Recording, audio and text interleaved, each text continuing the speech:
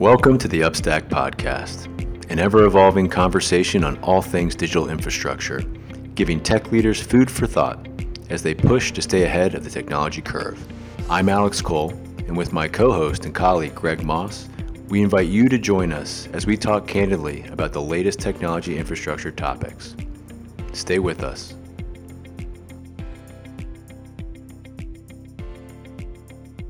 Well, here we go. Another episode of the Upstack Podcast. I can't wait to the day where we record multiple episodes a day, Greg. You know? That's going to happen, Alex. We're going to get there. Yeah, we're going to get there. And for the listeners out there, hopefully my audio is coming through loud and clear because a tremendous amount of effort went to trying to suppress some air conditioning sounds. But Greg, I've had a few topics buzzing around in my brain over these past few weeks. In no particular order. One, have you fully recovered from that hike we went on?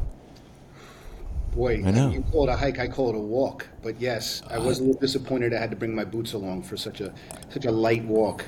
I mean, I guess I need to get some more cardio in because I felt that was pretty strenuous. I've only just recovered. It was 3 months ago, and so that's been very much top of mind because I can still feel it in my legs and my lungs. But the other topic that's been buzzing around in my mind, and I imagine the minds of many people the world over, especially since, what was it, the fall? I think it was November, with the dawn of something that we've now learned is ChatGPT-4, is artificial intelligence.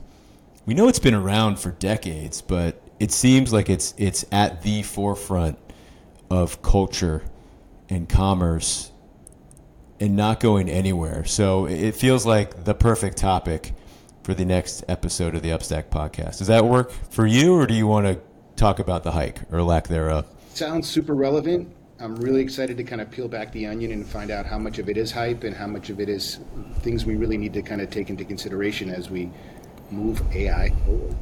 Move AI forward. That's going to be a big onion. It's a big onion. Yeah, that's a big onion. I feel like you peel back a couple thousand layers and there's a couple thousand more to go. Well, as I was doing a bit of research. Did you know our friends over at Equinix, the data center provider? I do. You know them well. They released a recent results of a recent study they performed, and there's some really interesting stats. They polled global IT leaders. 85% of IT leaders, so respondents to this study, are already using or planning to take advantage of AI. That's a pretty high number. Yeah, it's a pretty high number. It's a scary 8.5 out of 10, but roughly 4 out of 10 doubt that their existing infrastructure can handle the demands of AI. So fewer than half, and a similar amount, about 40%, are not comfortable with their IT team's ability to accommodate the growing use of AI.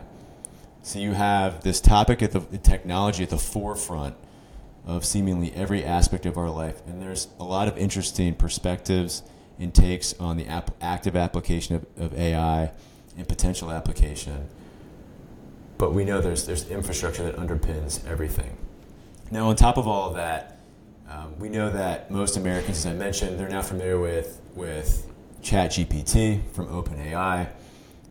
1 in 3 have actually tried it or other AI-powered tools, be it Google's Bard or others. On the flip side, AI operations actually take a ton of power, and we're going to get into that in today's episode. And companies that are looking to utilize AI are actually rushing to figure out how do they meet those demands for power. They want to utilize the tech.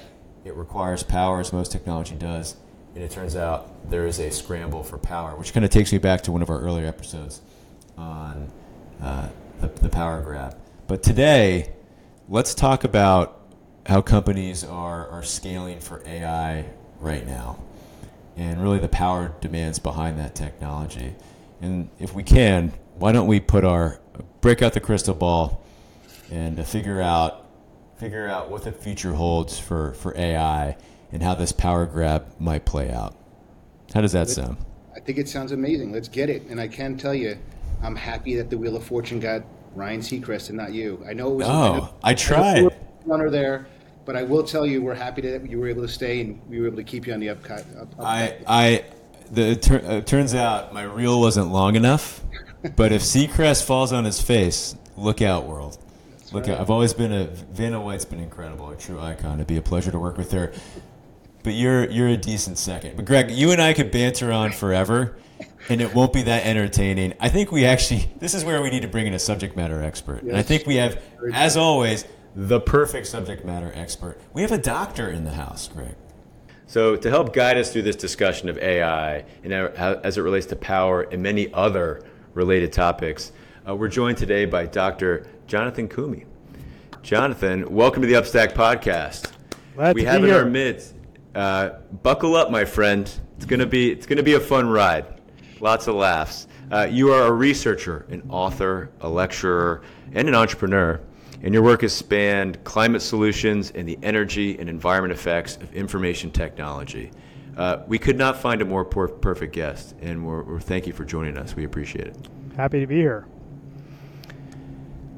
You know, I'm happier here, and I'm happier here because I have some things that have been keeping me up at night. And I think one of the biggest things is around, everybody's interest in AI, right? And what this has led me down a path of is really trying to understand, are all these applications and this kind of rush to figure out how AI is influencing these companies real? Is it not real? Obviously there's some fluff in it, some fad, but I'd be curious to hear from you, how much of this demand and exploration has staying power? Well, first, one of my goals for this podcast is to make sure you get a good night's sleep. Not going into it. So you see many references to these new AI tools in the media, and you've alluded to that in your introduction. And what's really clear is that there are applications for which the software is incredibly useful. And we're hopeful that these applications will be widespread, but at this point we don't really know just how widespread. So there are some good examples. Actually, these tools can help programmers be a lot more efficient. In some cases, up to twice as efficient in creating code. There's a case study of call center workers using generative AI, improving their productivity by 15 to 30%. So those are real effects, and it's something that this is why there's so much interest, is that there are these examples where these tools have had a dramatic effect. The question is whether you can apply these tools across the board, and I think there is a lot of hype here. There's a lot of people kind of jumping on board the bandwagon, trying to apply these tools for different things, and that's probably good in the beginning because you want people to experiment and find where the new tech can be useful. But there's going to be places where it's just not going to help, or it's even going to be a problem. One of the things we've seen is that these tools just fabricate references. So for a researcher like me, I want to know, well, who is the person or people working on this topic? So I want to know what articles are out there, and we've seen examples where somebody asks it a question and it just creates articles that don't exist, and co-authors who never work together, and this kind of thing. And so they call this hallucination, which I think may be giving it a little too much credit. It's not actually thinking, right? It's actually, what it's doing is it's saying what is the most likely next word, right? It's using all this information about all the words that it's ingested, and it's saying what would be the most likely thing to make this sound like a plausible story or a plausible article. And so if you want factual information, you have to be doubly careful here, because this thing will create stuff out of whole cloth. So on the one hand, we've got real benefits in certain cases. On the other hand, we have some downsides, and people need to balance those and figure out where the tools are actually going to make a real difference. It makes a ton of sense to me, right? But as I start to think through all the possible verticals out there, right? Healthcare, finance, legal, non-for-profit, everybody seems to think, if I don't somehow adopt AI, or at least look at it to see how it functions within my organization, I'm going to somehow lose. And what that's created is this kind of mass rush to figure it out, right? Have you seen a situation like this in the past? Like, have you seen this type of hype cycle? Yeah, this is something, I have enough gray hairs that I've seen a few of these hype cycles, and in the late '90s we had the dot-com mania, and so out of that came some great companies like Amazon and a bunch of others. But it also led to huge amounts of money being thrown at ideas that just didn't have a business model and didn't make a whole heck of a lot of sense. And so it's the same sort of thing. And back then, people still were worrying about power as well. And you had reports of data centers using 300 watts per square foot. You had people saying that the internet was going to use half of all electricity in 10 years. So this is not a new thing, right? People, they're fascinated by new technology, and their tendency is to assume that because a technology is important economically or business-wise, that it also has to use a lot of electricity. And it turns out that's not actually true. It can be true sometimes, but oftentimes you can have the use of this technology and it'll either be improving in efficiency very rapidly, or it will displace other uses that are less efficient. And I can give some examples of that, but the main thing to remember is that people love to exaggerate this. They love the steep part of the learning curve. They love the amazing factoids that they can share with their friends. But a lot of times the tendency is to overestimate the electricity used by these technologies, and that's something that people need to really watch out for. Wow. Well, I mean, at least it's showing a brighter outcome. I just feel like, when there's power, such gross amounts of power required to run these types of applications, it just gets scary, right? When a fad like this kind of kicks in. So I just wanted to validate and hear from you why you believe we're not on a crash course to exodus, right? And mass power outages and blackouts, and we're not even fully... Well, yeah. So we're just at the early stage of tapping this technology, and for 5 or 6 years, the technology companies have been focused on making these devices for machine learning more efficient.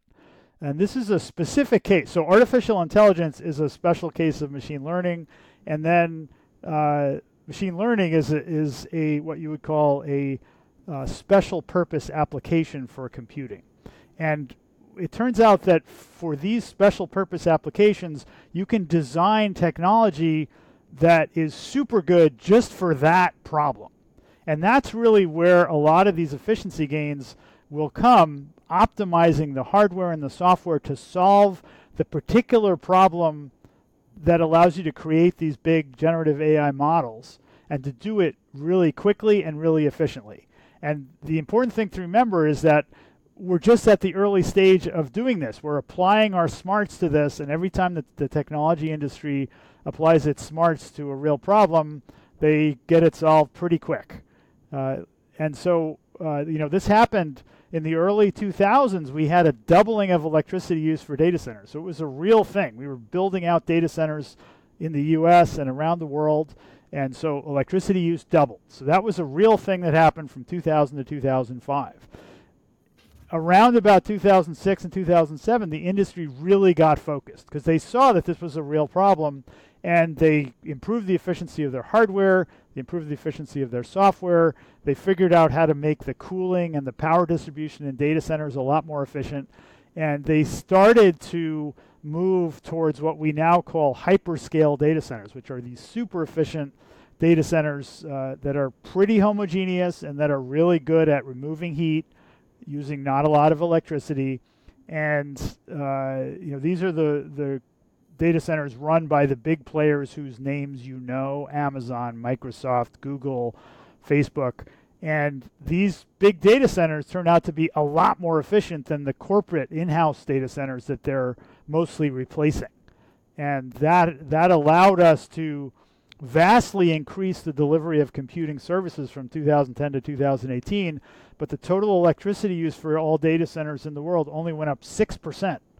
So you had the compute instances going up 550%, and the data transfer is going up 11-fold, and the amount of data stored going up 26-fold during that period. But total electricity use only up 6%. Total. So that's an example of how when the industry focuses on a problem, they go after it and they figure out how to solve it. And I'm sure that we're kind of at the early stage of applying those smarts to the generative AI models. And they do that not just because it's efficient and because it saves money, but it also generally improves performance. And so that, to me, if you've got a model that takes a long time to train, the faster you can do that, the better off you're going to be, because then you can deploy it faster. So efficiency is coming for AI. Greg, we can sleep better at night now. Although, but you mentioned hype cycle, and I think it's actually an apt term, because there does seem to be this rush in this over application potentially of AI. But John, maybe we don't need to worry about as the hyperscalers can only there's only so much bandwidth they can offer, only so much space they can give the companies. We don't need to worry about smaller companies firing up a coal power plant or anything to power their AI initiatives. That's something that doesn't need to come into. I suspect that on the margin there might be a few examples like that in the next few years, but I don't think it's coal. The economics of coal turns out to be not very good nowadays, even from the direct cost perspective. If you look at it from society's perspective, coal hasn't been economic for a long time. So people are phasing out coal plants all over the world. And so, there might be some natural gas plants that operate a little longer on the margin, in a few cases. But I wouldn't worry too much about it. I think the cost advantages that the big providers have, the hyperscale providers have, turn out to be really, really big. And the reason is that they have many more users, they have many more kinds of users, so they can spread their computations over the whole day, and that means more computations per piece of equipment. So if you're looking at it from a cost per computation or energy per computation perspective, the more computations you can get out of a given piece of equipment, the lower the cost is. And it turns out a lot of these smaller companies are running data centers that are really not used very much. They're used single-digit percentages. And there's a lot of zombie servers that are sitting around doing nothing, 20-30% of them. So in that case, the shift to hyperscale offers so much more efficiency and so much lower cost that the most likely thing is that the big hyperscalers are the ones carrying the load, and that there might be some incremental energy use and infrastructure build out in the smaller companies, but most of them are going to be subscribing to this like software as a service, right? And because the economics are much better for the big players. 100%. So I agree, the economics definitely will work in the favor of the customers, and as they start to understand how the applications work for their organizations. You bring up a really good point, right? The hyperscalers, right? You got the hyperscalers, you got Microsoft, Google. So I feel like, if it was just AI, what you're saying has some validity. I feel like if you take that and you marry that to the power demands the hyperscalers are asking for, and now the unknown, right? The big unknown kind of sitting right dead smack in the middle is crypto. I mean, whether you like it or not, it's still here. And I think that if you look at the three business models, right? You have hyperscale that has to operate within a very defined cost basis for electricity, right? You have crypto that's probably even more stringent on the cost basis, right? And that fluctuates obviously with the cost of, and the value of the crypto. And then you have AI. So if you have three what we call mega markets kind of chasing power, is there something to prevent, despair? I mean, okay. So what happens in these situations where there's a new rush towards something is that a lot of companies ask for power in multiple locations because they want to figure out, okay, where can they put a new data center? And sometimes they'll ask for it in 3 or 5 locations, and they're only going to put it in 2.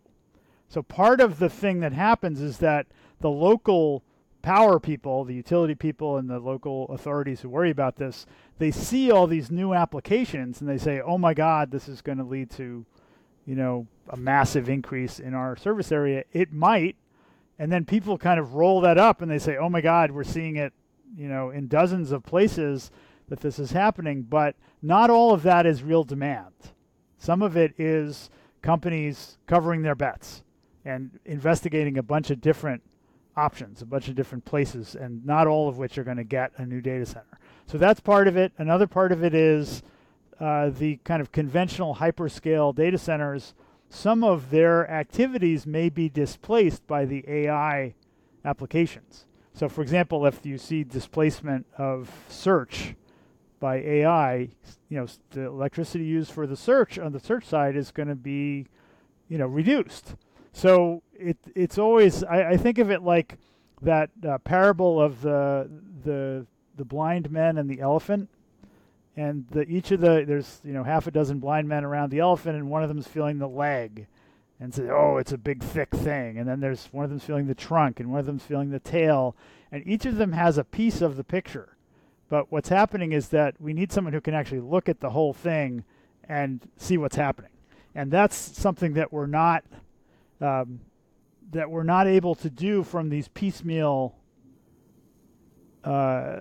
summaries that we're getting from individuals and institutions in local areas. So I would say it's early days. People need to start counting and adding this stuff up so that we have a clearer sense of what's actually happening.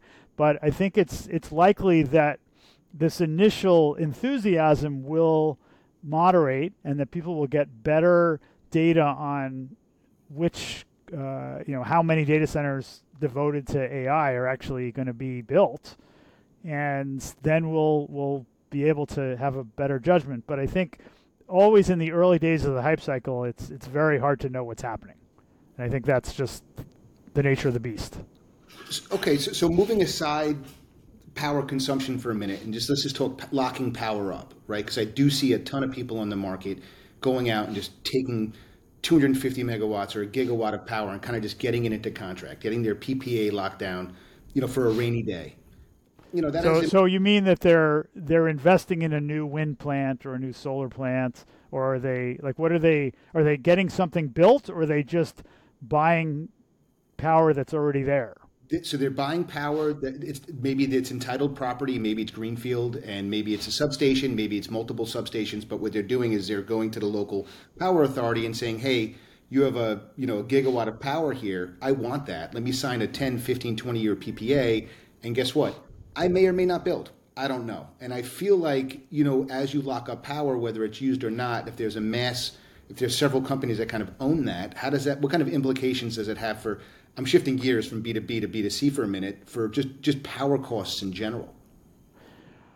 Well, if these companies are actually going to contract for new renewable power that wouldn't have been built otherwise, then I think that's going to lead to power costs going down for everyone, because the low on the margin renewables, wind and solar, are the lowest cost options, particularly from a society perspective, but even from a direct cost perspective, they're increasingly the cheapest game in town. And that's including some battery storage to allow you to shift some of the generation to later in the day, this kind of thing. So I think if they're building new renewables, then I think that's probably a good thing. And if they decide, they sign a contract that gives them an option for that, I don't know that there's any harm done, particularly if they actually end up building some significant fraction of the ones that they're contracting for. So I guess I'm not too worried about that. There's plenty of wind and plenty of solar in lots of places. So it's limited. It's a limited resource in the sense that there's a limit to how fast we can build. But increasingly, that is becoming less of an issue, because the solar and wind industries are doubling every 2 or 3 years, and now we're really at the scale where, in a few years we're going to be, recently it's been 90% wind and solar on the margin, like in terms of the capacity that's been added, And now the industry is so big and scaling so fast that there are, we're not going to be as constrained as we used to be. So I guess I'm not too worried about that part.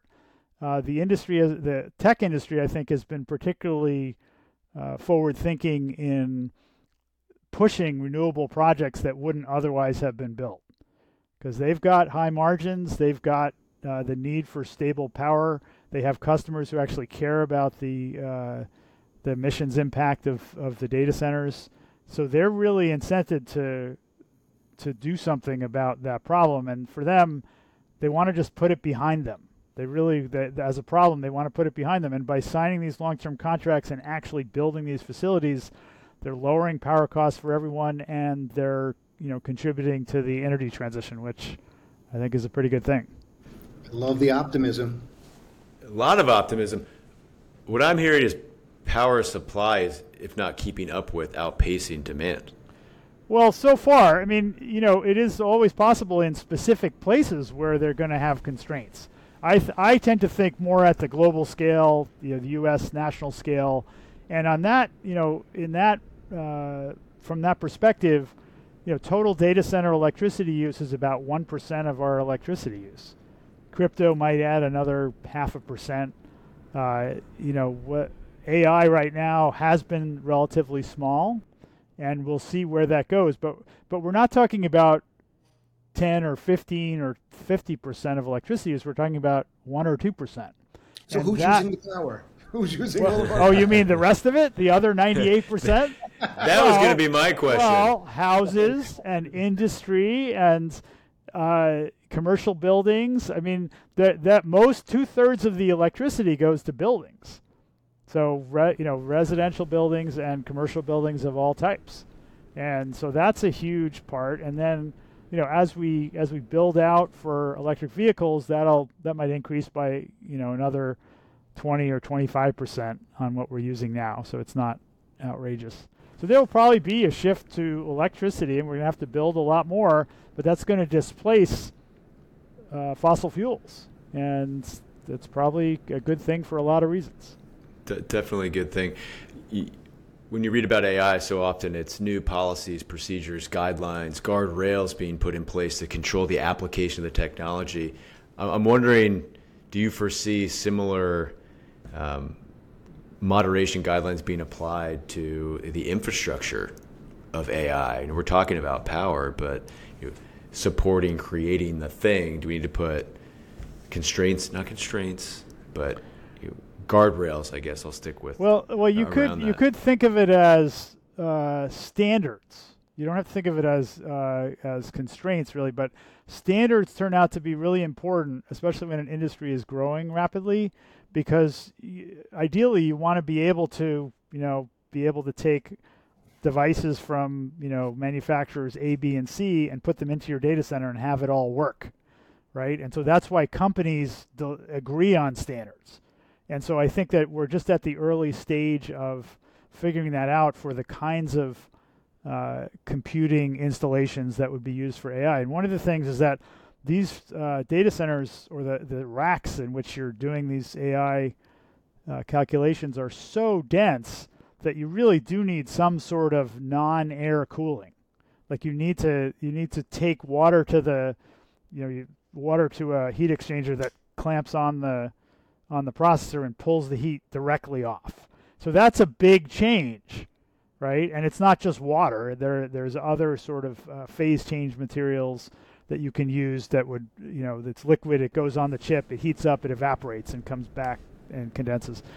So there's different ways to do that, but I think having standards is really important for allowing the industry to grow in a sustainable way. And there's this thing called the Open Compute Initiative, and that's something I think Facebook started, and they have been really important at getting standardization on, here's a rack, this is how big it is, and airflow needs to be a certain direction, because it's mayhem in the data center. Like a lot of these devices, some of them have airflow left to right, some of them have back to front, some of them have front to back, and it's really hard to plan cooling in the data center when the equipment is so variable.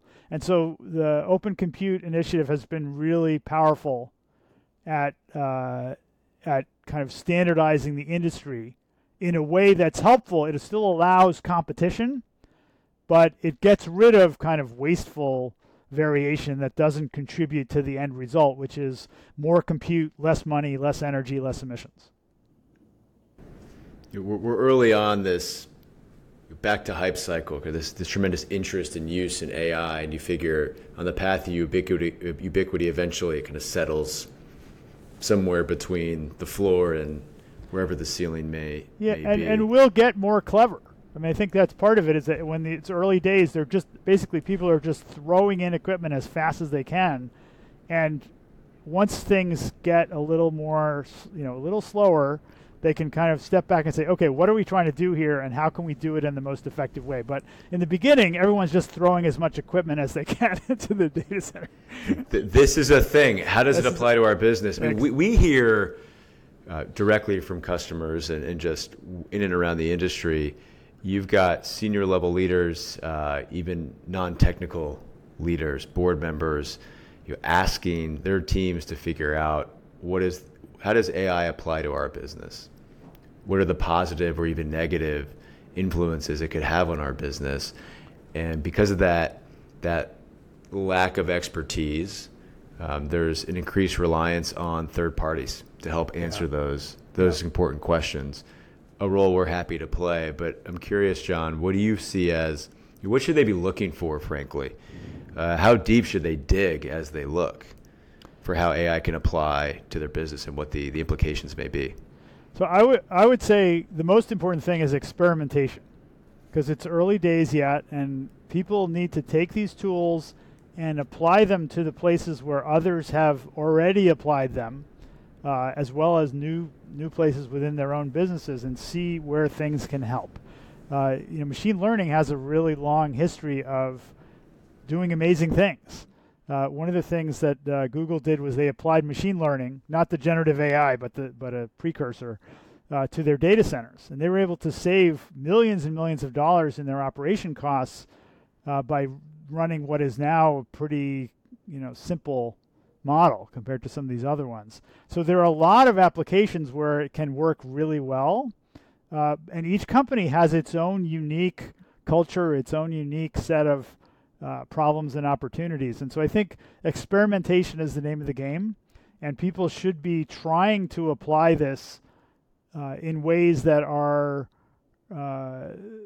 broad and in different parts of their businesses. And it's not magic. So I think it's important for people not to fall for the idea that it's going to automatically do amazing things for you. In some applications, maybe it won't. But there are enough applications that exist that actually generate value and that have a business case that most companies should be at least thinking about doing this kind of experimentation. Test and learn. Test and learn. We like test and learn. Fail fast, baby. Fail fast. Fail fast. Learn hard.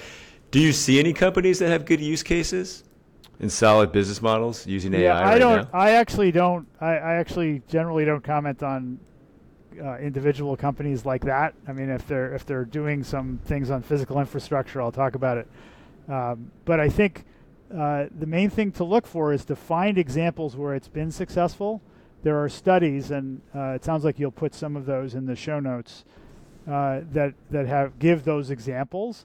And so if those examples sound like your business or something like your business, they can give you clues as to where you might be able to get the best value for the use of these tools. And that list of examples is growing every day. Yeah. I can only imagine. Yeah. Well, I believe it warrants regulation, right? At the end of the day, I think that you're right. It doesn't seem like there's going to be this major concern around running out of power in the United States. Seems like it's a manageable piece. I do believe it coincides with our green initiatives as a country, right? And I believe that should require regulatory, some sort of regulatory laws around, at least with the big guys, right? The people that are coming in and buying up the big tranches, if you don't hit them early and say, hey, listen, we need at least a fixed percentage of this power to be green, then I think that kind of breeds an opposing force with what we're trying to accomplish as a country? Most of the big players are already pretty far down the path of having almost 100% of their power being from low or zero emitting sources. So they're pretty good. That needs to continue, and the way this normally works is it's kind of a collaborative thing where the government people will go to them and say, we really want you to focus on this, and then they say, oh yeah, we can do that, and then 2 years later they're at 100% or whatever. Historically, that's how it's been.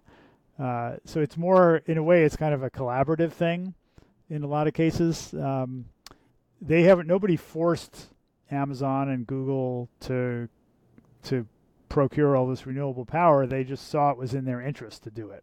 That's great. And so I think that's a hopeful sign there. Not every industry does it that way, but these folks generally have been pretty good about that. So in terms of regulation, though, people are also talking about, are there guardrails on how you use these tools? And could they be applied in ways that hurt society? And that's a discussion that's ongoing. That discussion will affect the underlying demand for these tools, right? Because if there are certain applications that could disrupt elections, for example, or cause some sort of civil unrest, which you could imagine easily, then there will be guardrails that will slow the growth of the technology. And that feeds back to the energy side, because the two components of the energy demands are, there's the demand for AI services, which can grow really fast or it could grow a little slower, and then there's the rate of efficiency improvement. And those are the two things that can vary a lot. People often forget the efficiency side, but the demand also is highly uncertain. Like right now, everyone's into it and they think this is going to be amazing, it's going to take over the world, but reality will eventually intrude, and there will be applications for which this is more useful and applications for which it is less useful. And then, things will settle down. Alex, I think that's another podcast. The legal behind. I mean, we're still figuring out legal for the web, right? I mean, that's still an ongoing thing. I mean, I'm sure there'll be a lot of interesting topics. Well, there's copyright, for example. That's a proximate one, right? Because they're ingesting all this material, and the material, a lot of it is copyrighted.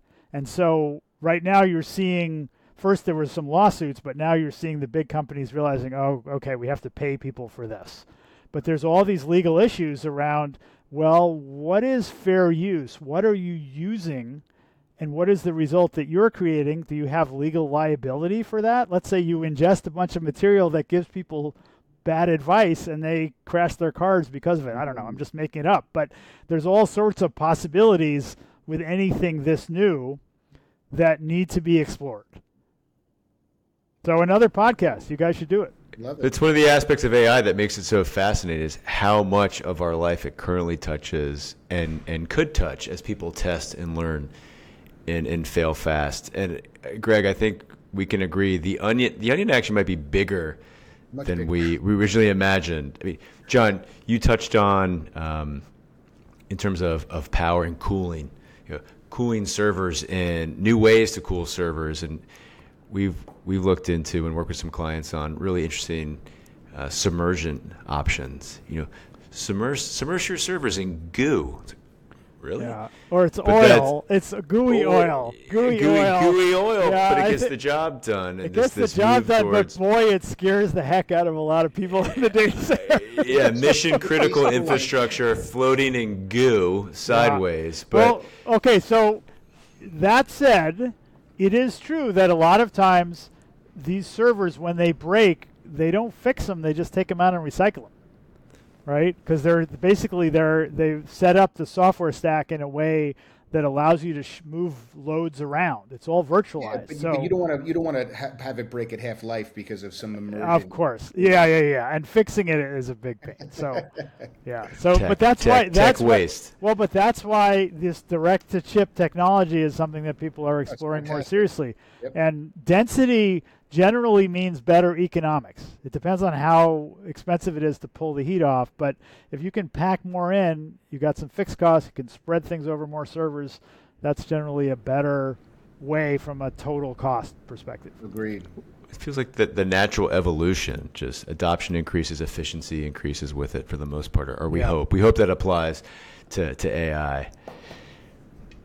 As Greg promotes his favorite seltzer brand.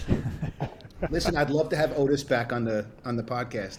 We need Otis's take on this. Okay, Otis will AI come and in. dogs. Otis will come in a little bit, I'm sure, because he's gets tired of sleeping and he wants me to do something useful for him. Well, John, as we frantically write down the other topics we're going to need to cover on future podcasts, I think we've got the next 4 years of podcast episodes covered. But then again, you have a day job, and Otis seems pretty keen to take a walk. So yeah. We'll wind things down for today, but only if you promise to come back as we tackle, the infinite number of threads and related topics we're going to need to sort out as it relates to AI. Okay, well, I'm happy to do it, and maybe happy to do it, and maybe we'll have more actual data when we talk again. Because I think we really need more data. No, numbers are helpful. That's for sure. What is also helpful is related information, and you mentioned it, John. That we'll make sure that's linked in the show notes for people who want to explore further some of the topics and resources we touched on in today's episode. But for now, we'll bid you adieu, and listener will bid you adieu as well, and we'll see you on the next episode of the Upstack Podcast. Thanks for listening. Thank you for listening to the Upstack Podcast. Don't forget to like or subscribe to the show wherever you get your podcasts. We'll see you next time.